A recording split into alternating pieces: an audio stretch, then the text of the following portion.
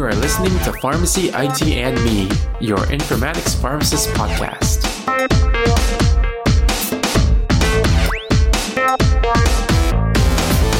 Hey everyone, this is Tony Dow. Welcome to another episode of Pharmacy, IT, and Me.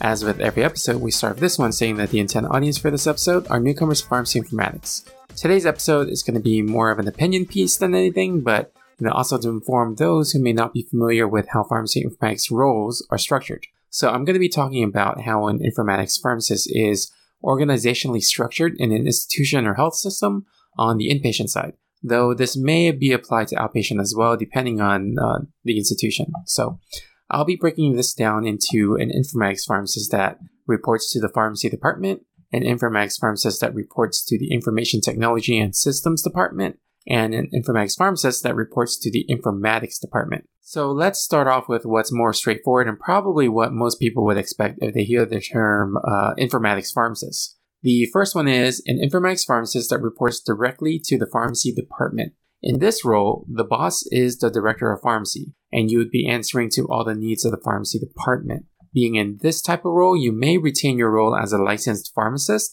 since you are still in the pharmacy department. This also could potentially allow some flexibility if you were to desire to staff and cover shifts here and there on the inpatient side, depending on the rules that your organization has for this. At my previous job, I was actually in the informatics role under the pharmacy department, and though I worked interdepartmentally, should there be any competing priorities, the pharmacy department was always the one that took precedence. A drawback of being part of the pharmacy department may also be the feeling of being siloed out to just pharmacy, and maybe not knowing what else is going on in other parts of the institution. Though again, this will vary from institution to institution. And then the second type of organizational structure is having the informatics pharmacist work under the information technology department or the IT department. Some organizations have the structure, but they may not require a pharmacist to even have an active license. But again, this varies greatly from one place to another. The difference here is that you would be working under the IT department with IT priorities. But keep in mind that one of the things about IT is that the IT department's goals are to provide customers with the best service. And who are the customers for pharmacy informatics?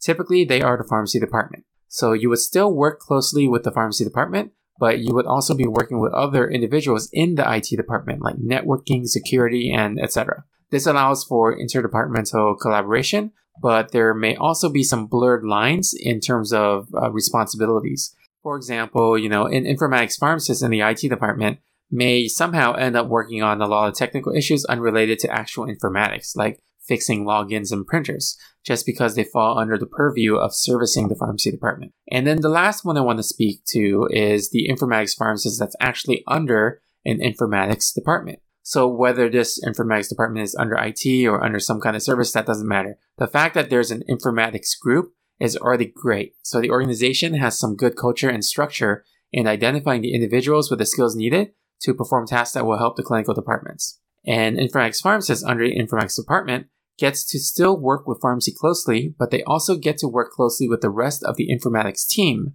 allowing collaborative efforts in workflow efficiency and design. So I'm currently part of the informatics department now, which answers to the information systems department. The benefits I find are more productive discussions on workflow issues because different representatives from various clinical departments are present in the informatics groups. And this allows for a better discussion on how impactful a certain configuration is on the whole workflow of patient care services. So those are three scenarios I wanted to talk about, but I also wanted to emphasize that regardless of what department you work for, the work that you do as an informatics pharmacist is going to still have the same goal, which is using technology to improve patient care. Doesn't really matter who signs your paycheck, but as long as you keep that in mind when doing the work, I think that's the most important, is that we are leveraging the technology that's available and improving workflows with the technology to improve our patients and improving our patient care delivery.